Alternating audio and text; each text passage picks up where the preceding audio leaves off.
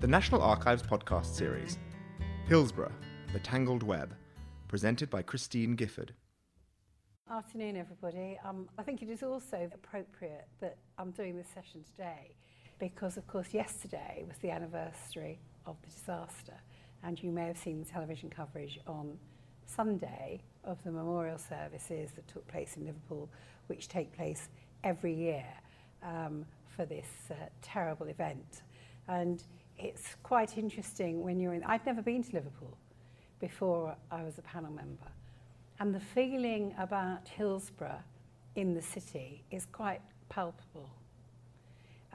It's just something that I've never, ever felt before. I was in the Metropolitan Police at a time when there were bombings in London, and I just didn't get the same feeling that I got every time we went to Liverpool to talk about Hillsborough.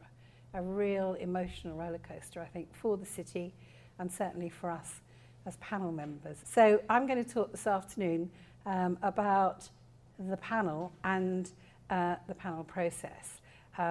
The actual match took place on April 15th, 1989. It was an FA Cup semi-final, Liverpool Football Club versus Nottingham Forest at Hillsborough, Sheffield, which is the home of Sheffield Wednesday Football Club. It was not the first time that semi-finals had been held at Hillsborough. In fact, there'd been one the year before, and there'd been some in the early 80s.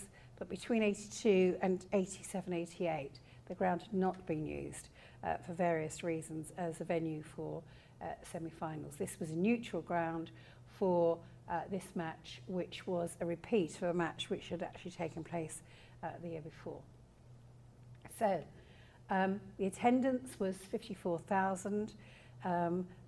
Absolutely full house of Liverpool supporters, and in fact because there were so many Liverpool supporters and because of the direction of travel of the Liverpool supporters, the Liverpool Football Club asked the FA if the Liverpool supporters could be accommodated at an end of the ground which was nearer the motorway that they would come into, which was not the Leppings Lane end, and because they had more supporters travelling, and it would have been easier to get them in and out.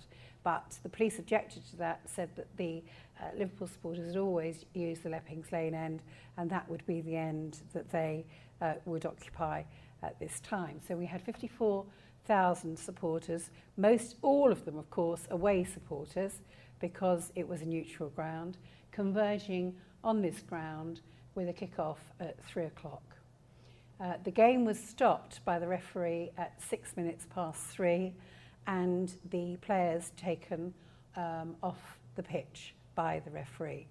And at that point, those of you who will have seen the television coverage will remember, no doubt, that the whole feeling was, and the whole mindset, and we talk about this in the report, the whole mindset was that this was because there had been crowd trouble. And that was the assumption immediately in the aftermath of the event. It's quite interesting listening to the reports last night and this morning of the Boston bombing yesterday, that people are not quite so quick to rush to judgment about what the cause might be. And last night people were saying, we don't know. They were being asked, what's the cause of this bombing? We don't know. Is it Al-Qaeda? We don't know. And I think a lot of lessons like that over the years have been learnt about actual, sort of going off too quickly with assumptions about what's actually causing things. Sometimes what you think you see is not what you're really seeing. And that certainly was true in terms of what the assumptions were for the Hillsborough event. By 3:15, 96 people were already dead or dying, and I've put in there 96 dead or dying because one of the main issues for the families throughout the years between the actual event and the reports of the panel was actually this 3:15 cut-off point. The coroner established, and I'll be talking about it a bit later, that in his view, everybody was dead by 3:15. And I've actually slightly changed that, and I'll talk about that a bit more later on. 400 people treated in a number of hospitals, spectators and members of the emergency services absolutely traumatised by what they had been involved in and what they had seen.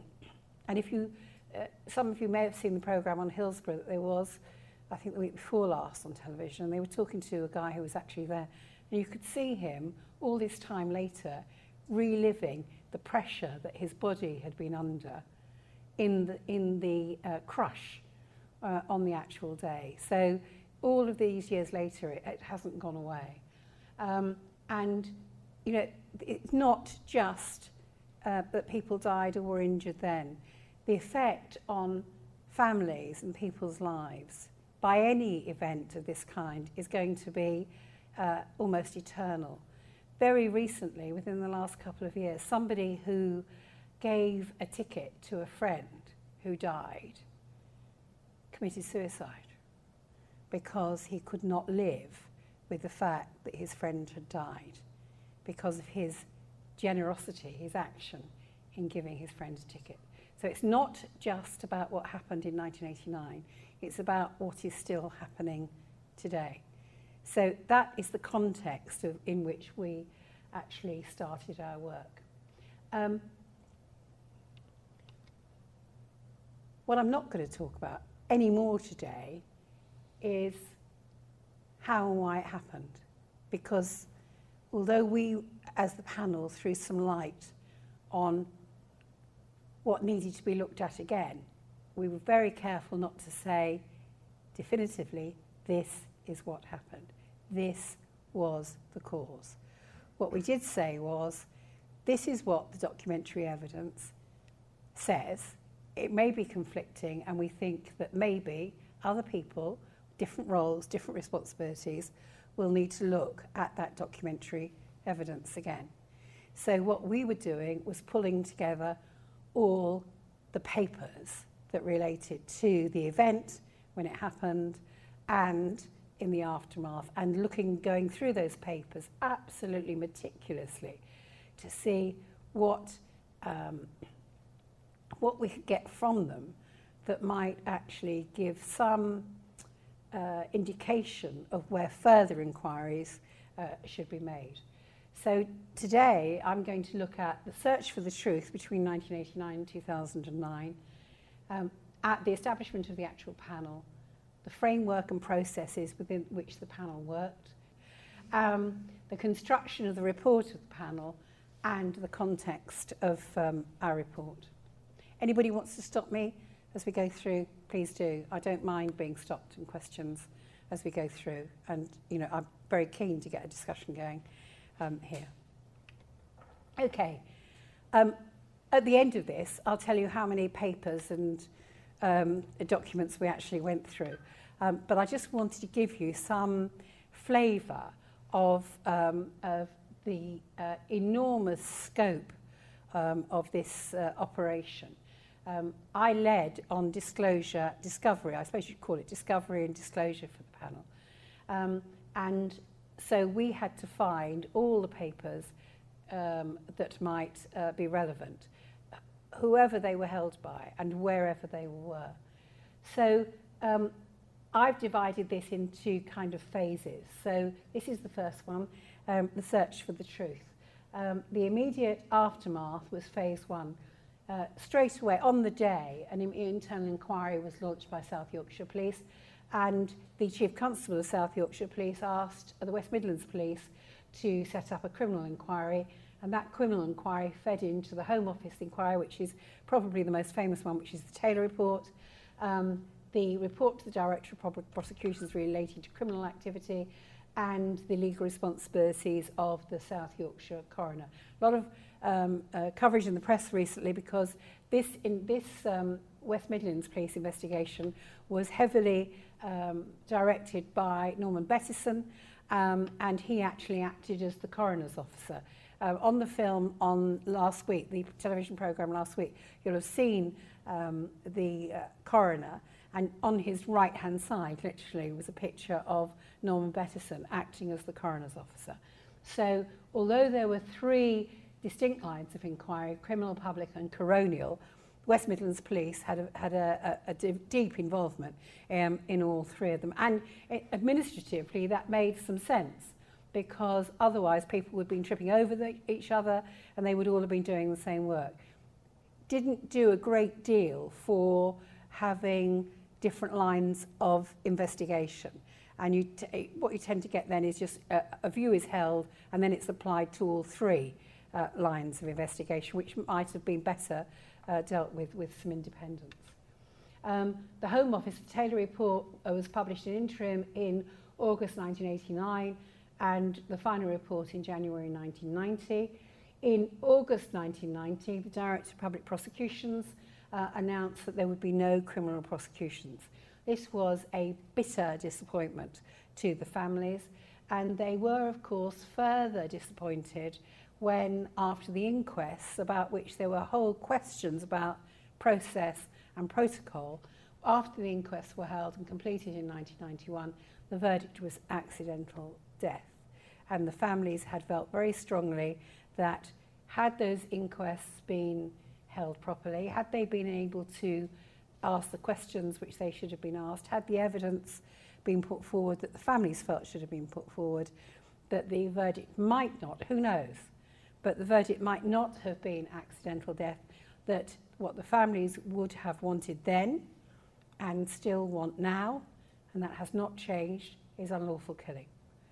So there we are, a situation in March 1991, and here we are in April 2013, and that position has not changed. Families have not wavered from that through all these years.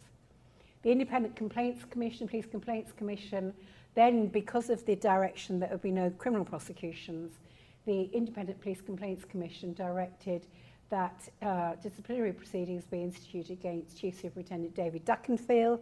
David Duckenfield is famous because he was the one who was asked by Graham Kelly in the police box what happened, and he said the fans rushed the gates, and subsequently had to admit that he'd actually lied and that the gates had been opened by police.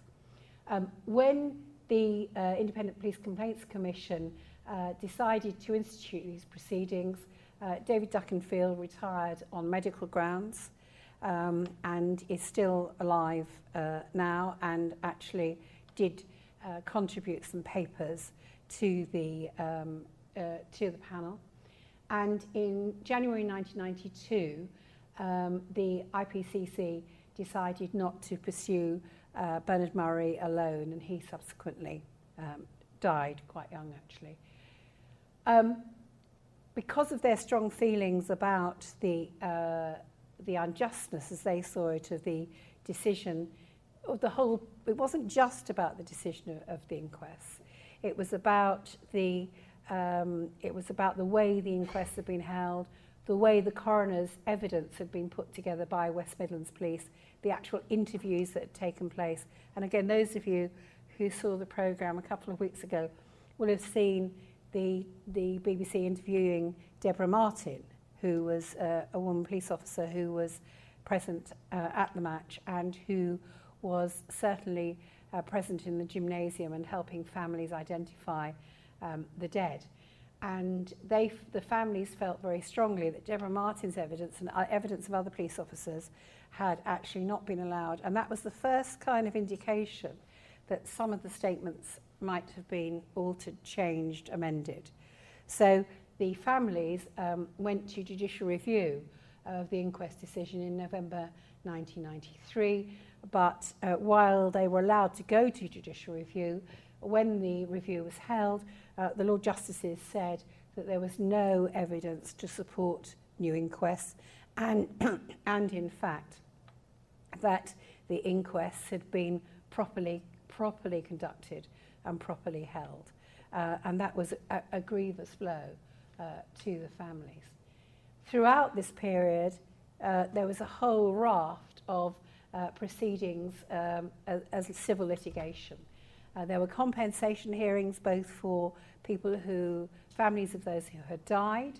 There were compensation hearings for the injured, and there were compensation hearings for members of the emergency services who had been at present. As you can see, these involve test cases for pre-death trauma, people who were injured and subsequently died, and also the emergency services for secondary trauma. And these involved appeals to the House of Lords. A lot of people say to me now, quite cynically I think, this is all about money. The money issue was dealt with a very long time ago. South Yorkshire Police settled without admitting liability in the early 90s. All the outstanding cases, and as far as I'm aware, there are no outstanding cases of compensation. That doesn't mean to say they won't ever be opened again, but this isn't because people have not had compensation. There are other issues of principle about this whole disaster, and money is not a primary driver here. This issue for successive governments was like a kind of pesky child, kept coming back, would not go away. Families would not go away. The various groups, about whom I'll talk in a moment, just would not let it go. Liverpool wouldn't let it go. And as a result of that, and of continued pressure by the family groups, Jack Straw, when he was Home Secretary, eventually ordered a judicial scrutiny to be carried out by Lord Justice Stuart Smith, and his terms of reference within the scrutiny were very limited, and it was not to review everything that had happened, it was only to look for and at evidence which had previously been unavailable, either to Taylor or to the coroner or to the police inquiries. So he was only looking, it was really like a gap analysis. What was missing before, and what is there anything in what was missing, if we can find there was anything missing, is there anything there for us to look at? And to say that his report was disappointing is actually putting it very mildly. I think the view would be that this scrutiny was not as robust as it might have been. If we were able, a long time later, to actually find information that apparently Stuart Smith didn't see, didn't look for, didn't find, you have to wonder why that happened. So, and that can only be put down to a lack of drive to do so, I suspect. So he reported in 1998 that there were no grounds for taking any further action. And Jack Straw had some sympathy with that. You can see that from the papers that we published, and was content then to let the matter lie. No further action. I need here just to talk briefly about the groups, the family groups, who without a doubt are the only reason that this issue has been in the forefront of Liverpool's concern and more latterly national concern, particularly over recent years. Originally, the Hillsborough Family Support Group was formed in the aftermath of the disaster. But it fragmented, and it fragmented fairly quickly because there was disagreement about whether this support group should represent just the families of those who had died, or whether somebody should be representing the families of those who had been injured as well. And so the group split. Hillsborough Family Support Group today, whom you will hear as the major group, actually represent the families of those who died. The Justice Campaign, which is, you would have seen on television at the weekend, unveiling a memorial in the city centre, is led by Sheila Coleman and represents some of the families of those who died, but also a group of survivors. And Anne Williams represents a very small group, but a very, very important group. She has felt from the very beginning that the inquest decision to say that everybody was dead by 3:15 was wrong, and that her son Kevin was not dead at 3:15. And if the premise was that everybody was dead at 3:15 and she could prove otherwise, then the whole basis for the inquest was wrong in law. And she has gone as far as the European Court to try to overturn the inquest, and that's been her very narrow but very, very specific focus. And of course now, because the inquest verdicts have been set aside, and because the whole issue of 3:15 has been called into question by our report, Anne Williams certainly feels that she has always felt that her campaign was justified. But she must feel a huge satisfaction that she fought for so long for justice for her son, who went off to, who she said, just like Margaret Aspinall, I sent my son off to a football match and I never saw him again. He never came home. And so Anne Williams, although working virtually alone, has been a really, really important part of the equation. So in June 2000, after all the disappointments of Stuart Smith, the Hillsborough Family Support Group brought a private prosecution for manslaughter against David Duckenfield and Bernard Murray. Murray was acquitted, and interestingly, the jury was undecided on David Duckenfield. And the feeling is that that indecision was very close. We don't know because, of course, we don't know how the jury felt. We're not privy to that. But that it was a very close decision. But even though it was felt that it was a very close decision, the application for a retrial was refused. And then in 2009, it was quite interesting because I was watching the memorial service at Hillsborough on television. I'm a football fan, although I'm a Liverpool fan, but I am a football fan. And I was watching the memorial service on the 15th of April 2009. And I saw the reaction of the crowd at the memorial service to Andy Burnham when they silenced him because of their chanting for justice for the 96. And anybody who saw that, I don't think, could have been other than affected by it. But of course, I'm sitting watching it in my home, not knowing that within about, I think, 4 or 5 months, I was going to get a phone call saying that the Home Secretary had decided to set up an independent panel to look at the documents, not a public inquiry, but to look at the documents relating to Hillsborough, and would I be a member of that panel. Now, I can remember talking to my husband about it, and I said, I'm not sure I can do this. And he said to me, and he was absolutely right, as he always is, of course, he said to me, I don't think you can not do it. I think this is a huge privilege to have been asked, and I do feel that. I didn't know a great deal about the disaster. I certainly had been kind of aware of all the legal cases that had happened, the court hearings and everything else, but I hadn't, but I had been aware of the families pushing for a review. But suddenly, and here we are in January 2010, and I'm a member of the panel. So who were the interested parties who were going to be key to the work of the panel? The families, first of all, the Family Support Group, the Justice Campaign, Anne Williams.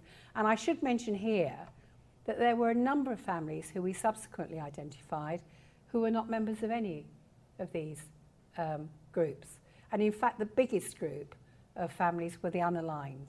We traced all 96, members of all 96 families. So all the way through this process, we were able to talk to and to keep up to date members of all the 96 families if they wanted to be involved. Now, some of them had put it behind them, did not want to be involved. That, of course, their prerogative, their absolute right to do so. But those families, including the unaligned, we kept involved. And subsequently, when we were briefing families, we did actually have separate briefings for unaligned families who did not want to be members of any of these groups. it's been interesting since the report was published that a lot of the unaligned families have actually now joined formal groups, but some of them still don't want to do that, and that's absolutely fine. So the second group here, organisations involved in the arrangements for the match. The obvious ones, Liverpool Football Club, Nottingham Forest Football Club, Sheffield Wednesday Football Club, the City Council, the FA, Health and Safety Executive, the City Council itself, a lot of organisations, but a lot of others, the Yorkshire Ambulance Service, who were there in attendance, of course, South Yorkshire Police. So spectators not attached to any group. Organisations and individuals with roles and responsibilities in the aftermath, the Home Office, Department for Culture, Media and Sport, the Attorney General's Office, the Director of Public Prosecutions, all of those, and of course the general public. The outstanding facet, I think, for this has been that all the way through, we're in the fields of information. We talk glibly very often about the public interest. What is in the public interest? Here we had an issue where, and when I talk about information management, I say to people, do not confuse the public interest with what the public are interested in, because most of the time they bear no relationship to each other. This was different. Here we had an issue that the public were critically interested in, but where there was this big question of what was in the public interest. And that, for me, as somebody involved in information and in accessibility and transparency, was very, very important. Okay? We were a panel, not a public inquiry. We had very wide-ranging terms of reference, but we were limited to the historical truth. We could not compel disclosure. We couldn't say to anybody, you will give us the papers, you will reveal what you did with them, except, of course, that many of the organisations we dealt with were public sector organisations, and they were subject to FOI.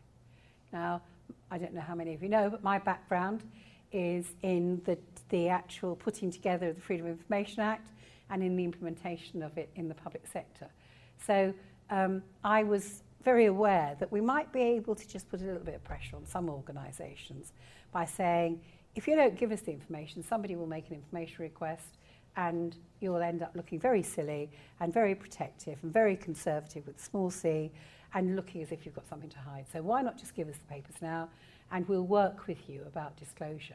So FOI was important. It was never used as a tool to hit people around the head, but it was always there in the background as something which would have been useful had it had to be used at the end of the day.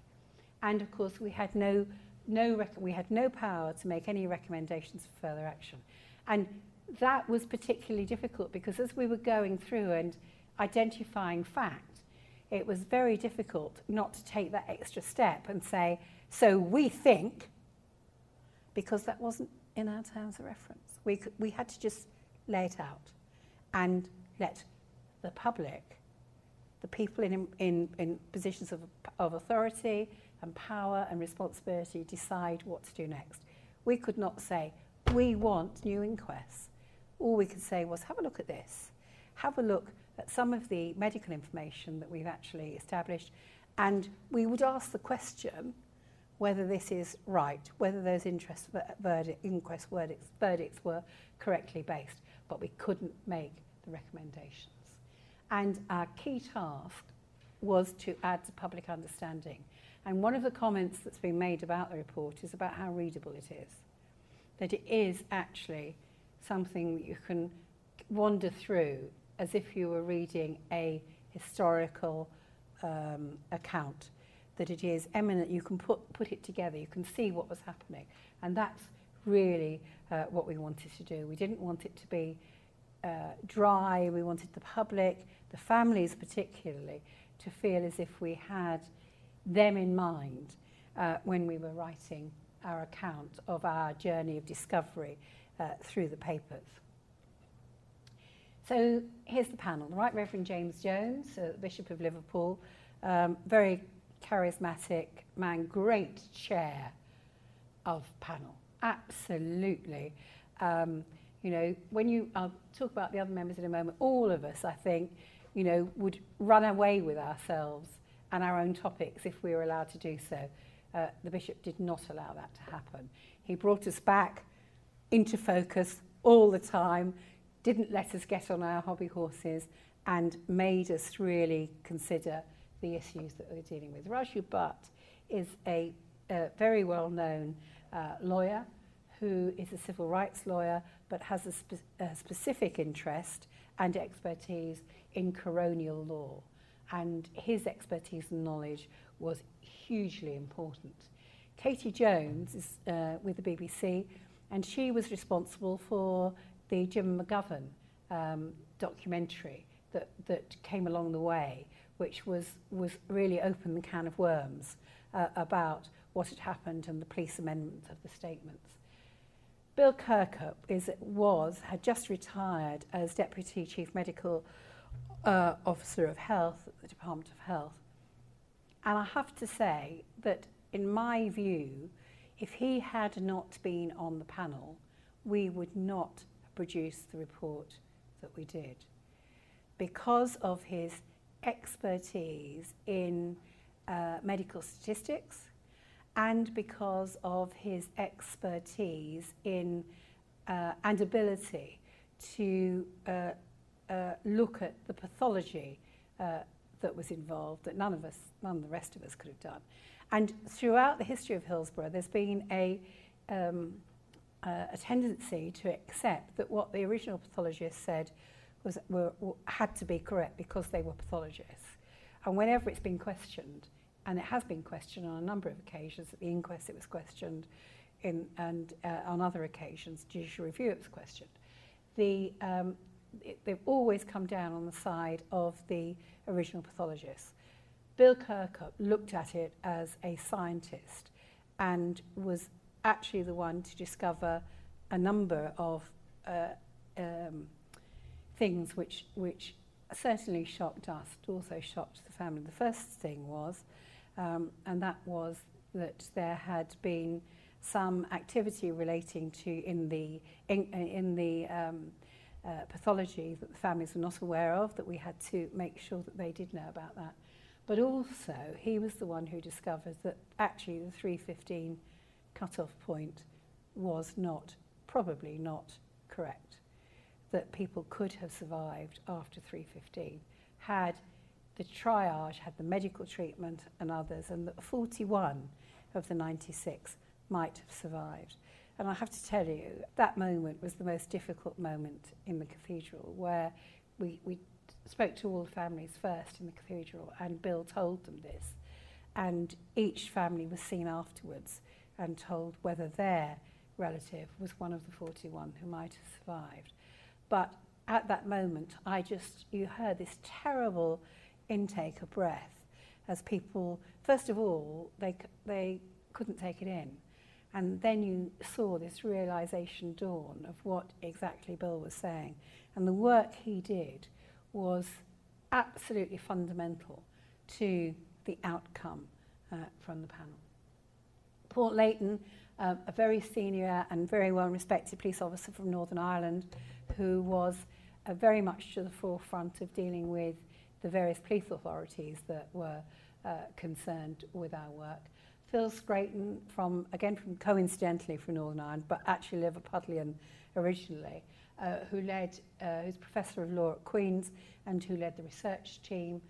Peter Sissons, a Liverpudlian through and through, well-known journalist, and Sarah Tyack, who those of you who have been here for a long time and will remember fondly as the keeper of the public record and a great friend of mine. So that's the panel. Families first. Whatever we found, we were determined that the families were going to know it first. People have said to me, well, you must have told David Cameron. He must have seen the report. before the families did. No, he didn't. No, he didn't see the report. Nobody saw the report in its entirety before the families, apart from members of the panel and the Secretariat. And the Secretariat were crucial to our work, because you'll see in a moment we could not have done it all without them. So families first.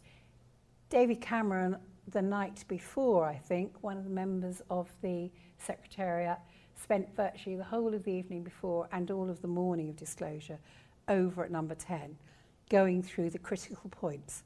But David Cameron did not see the report before the families did at, I think it was 10 o'clock on the morning of the 12th of September. So we absolutely kept the principle of families first.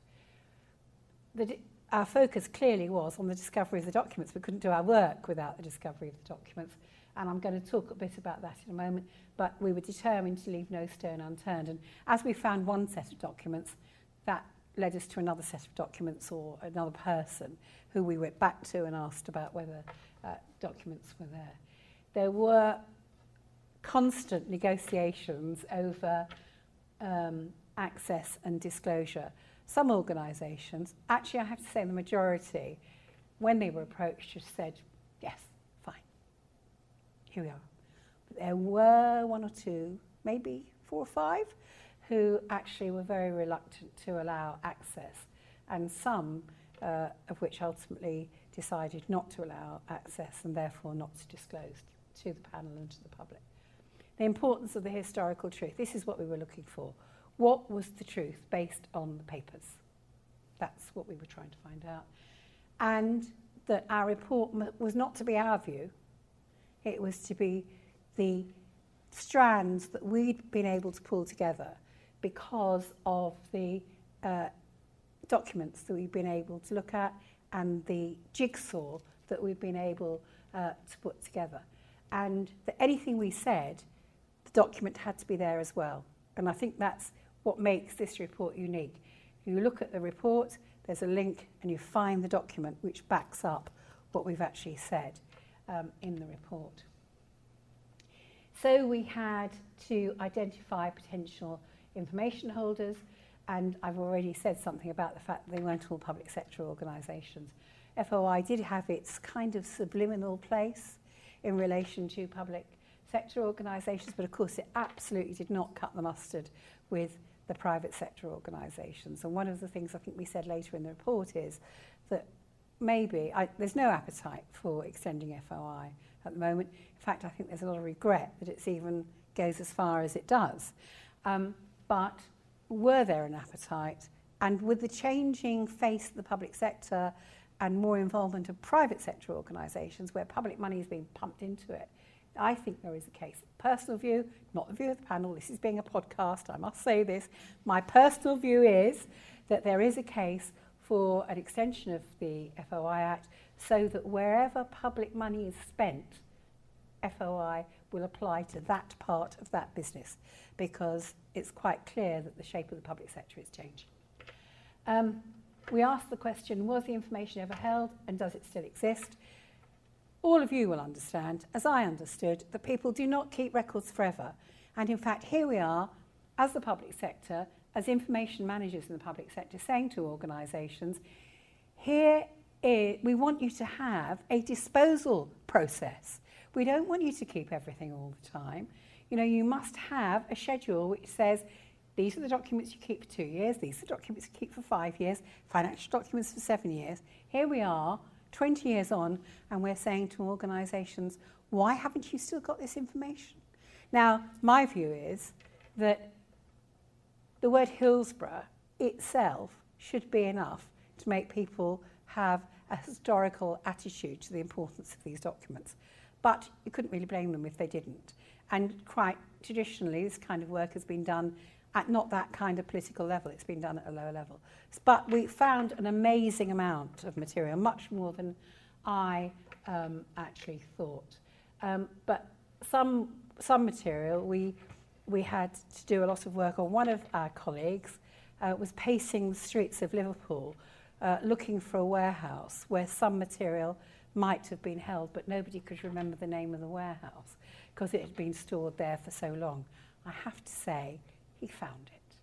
And I'm not going to talk about which organisation it belonged to, but it was an organisation which had changed its footprint so many times that people, and you know, it shows the dangers of losing your corporate and historical memory when you can actually not remember what's happened to papers as important as Hillsborough. But our colleague within the Secretariat actually did manage to identify the warehouse and find the papers.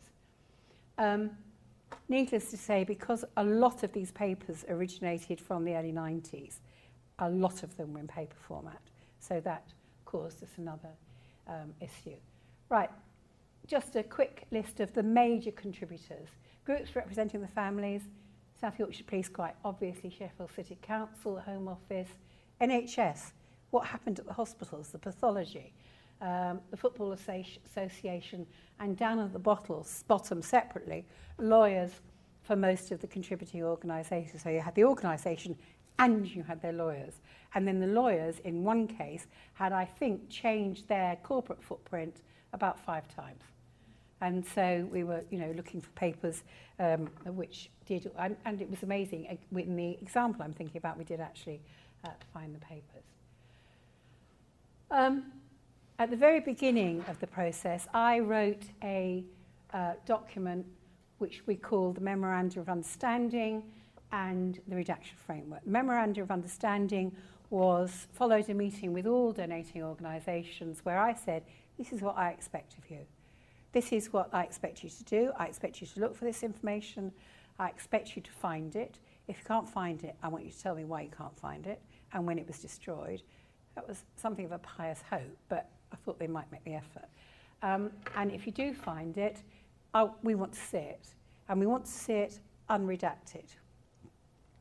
We will talk about disclosure separately, but initially we want to see it unredacted. When we talk about disclosure, we will talk about this overarching principle of disclosure in the public interest. So we may be talking about documents which were confidential at the time. We may be talking about documents which were subject to legal and professional privilege, but we've got a public interest here, and the public interest is overwhelmingly in disclosure. So for public sector organisations, a presumption of disclosure in line with FOI, don't use exemptions, limited opportunities for redaction, legal and professional privilege, confidentiality and statutory prohibitions on disclosure, and information including indicating the views of ministers. I have to say that we didn't find any in the last category at all. No information held by government was withheld from the panel, and we had full access, including full access to all the cabinet minutes. These were the assumptions that I made in the redaction framework. I said that, first of all, do not use legal and professional privilege because I expect it to be waived. And if you're not going to waive it, I want to know why. Why you think it still applies now. And those of you who know about FOI will know that legal and professional privilege is a very narrow concept. It applies between 2 bodies. If it goes wider, it doesn't apply. And that's something that a lot of organisations had shared a lot of information, and then they all wanted to claim legal and professional privilege. It doesn't work that way. So that was a really important criteria, which eventually we got the message through, I think. Data protection. We asked the families at following the very first meeting of the panel, what do you want to do about family sensitive data, about things like the pathology reports, the photographs? We want everything put in the public domain, they said. And so we felt that we were on fairly safe ground when we started to do that. But subsequently, we realised that there would be some issues for organisations in processing that data in that way. And we sought the help of the Information Commissioner, who was very supportive. And so we got a new statutory instrument. And even then, you will see in the report that we took a decision, the panel took an executive decision, that some of the material was so distressing that the families, in a sense, had consented to something they didn't know what the reaction was going to be. And so we went back through all the material and looked at it, and what we did was we said to families, we're actually not going to disclose this material into the public domain, but if you want to see it on an individual basis, we will help you through it. So that was the line that we took. Parallel disclosure. Let us see all the information unredacted, and that will go to the researchers so that they can get the whole picture.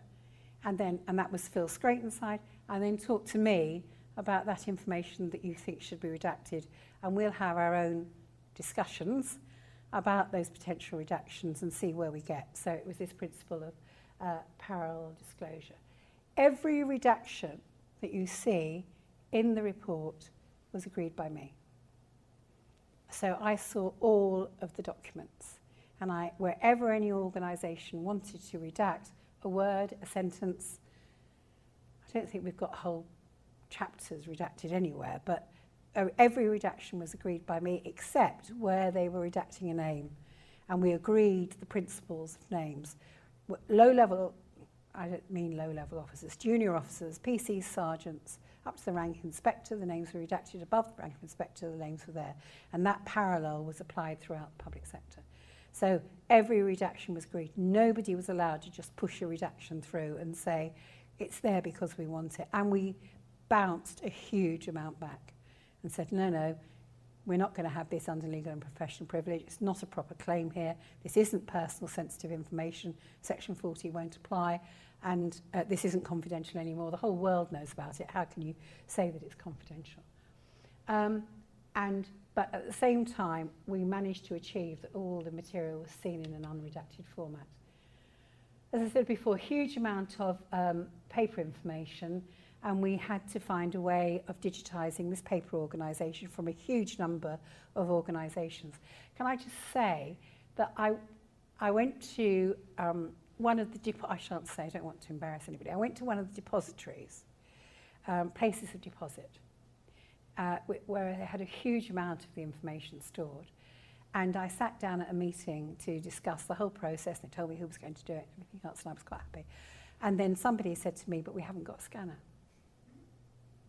And I was speechless. I said, well, how are you going to do it? Well, we don't know. We haven't got a scanner. So that kind of sent me away to think about the whole issue of how we were going to deal with the digitised information, how we were going to actually digitise it, and how we were going to deal with it. We also needed to create an audit trail. We knew that people would say, okay, you've seen 450 documents, but you've only published 300 of them. What's happened to the other 150? You're hiding something from us. So in the report, you will find, and online, you will find an audit trail at every single document that we dealt with, whether it was put in the public domain afterwards or not. We used, to digitise, we used Lextranet, which I'd actually come across before. I've been doing some work, still doing some work on the Al-Swedi inquiry, and Lextranet is the system that's being used by Al-Swedi, so where they've got hundreds of thousands of documents as well from the Iraq War. And all the organisations could see their own information because they wanted just to deal with their own information and they didn't want anybody else to see it until we'd agreed it all. So it was all organised in kind of silos, but approval and QA was always by panel members. Nothing was held back or went out without being approved by one of the panel members. And this is Lextranet. And I thought it would be interesting for all of you as information people to see how it worked. So these here are the organisations. These are what we call team folders, and these belong to the organisations.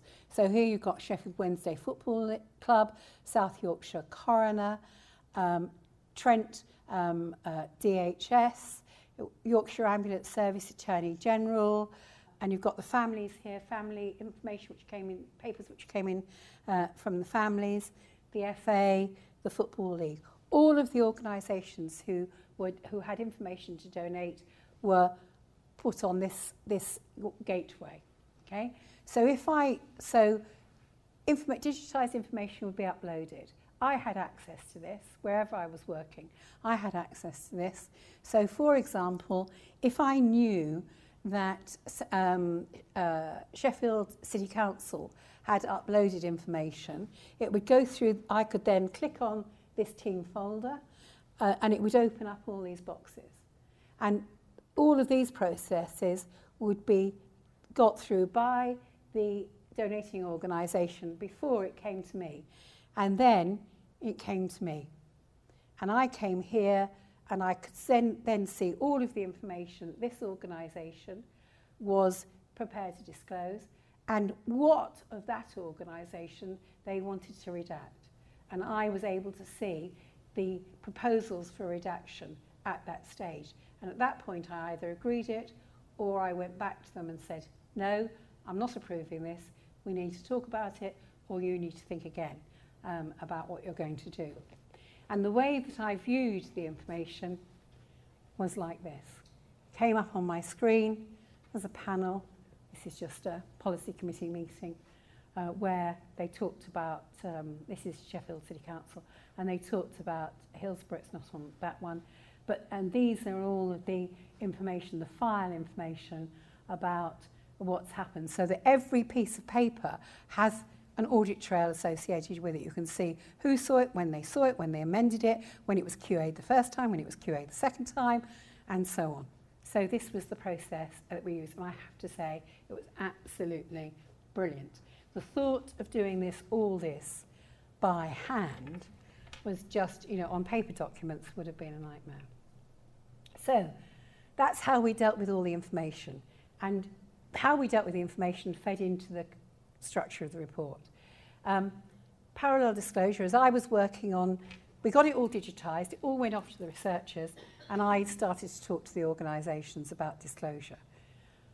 Parallel disclosure, that's the principle of it. The research teams then went through all the information and they knitted it all together. The identification of the phases of the events was really important.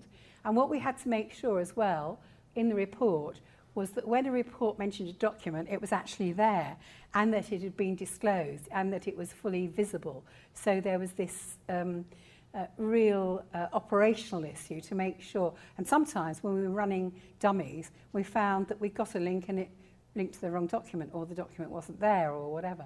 We had to make sure that that was right. How successful were we? We identified 150 organisations who might have held information. Of those, 85 actually gave us information. The others didn't hold any relevant information. Not all were public sector, probably 450,000 pages of information, of which eventually 350,000 were digitised. The rest are available at various places of deposit, and that is referenced in the report. Only 2 organisations refused to disclose information to the panel. We published the report on September the 12th. As late as August the 8th, I was still trying to get one of those organisations to let us have the information. And well, just let us have it. We didn't even necessarily want to publish it. We just wanted the information. We held the principle of families first. The report was universally well received.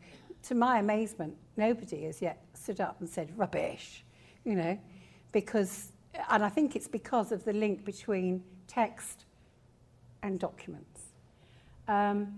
Of course, we had the apology on behalf of the nation by the Prime Minister.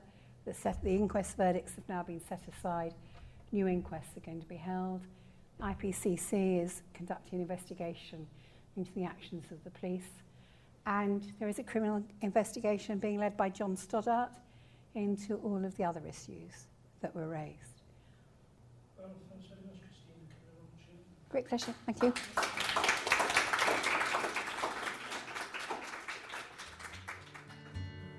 This talk was recorded on the 16th of April 2013 at the National Archives, Kew. This podcast is copyright to the National Archives. All rights reserved.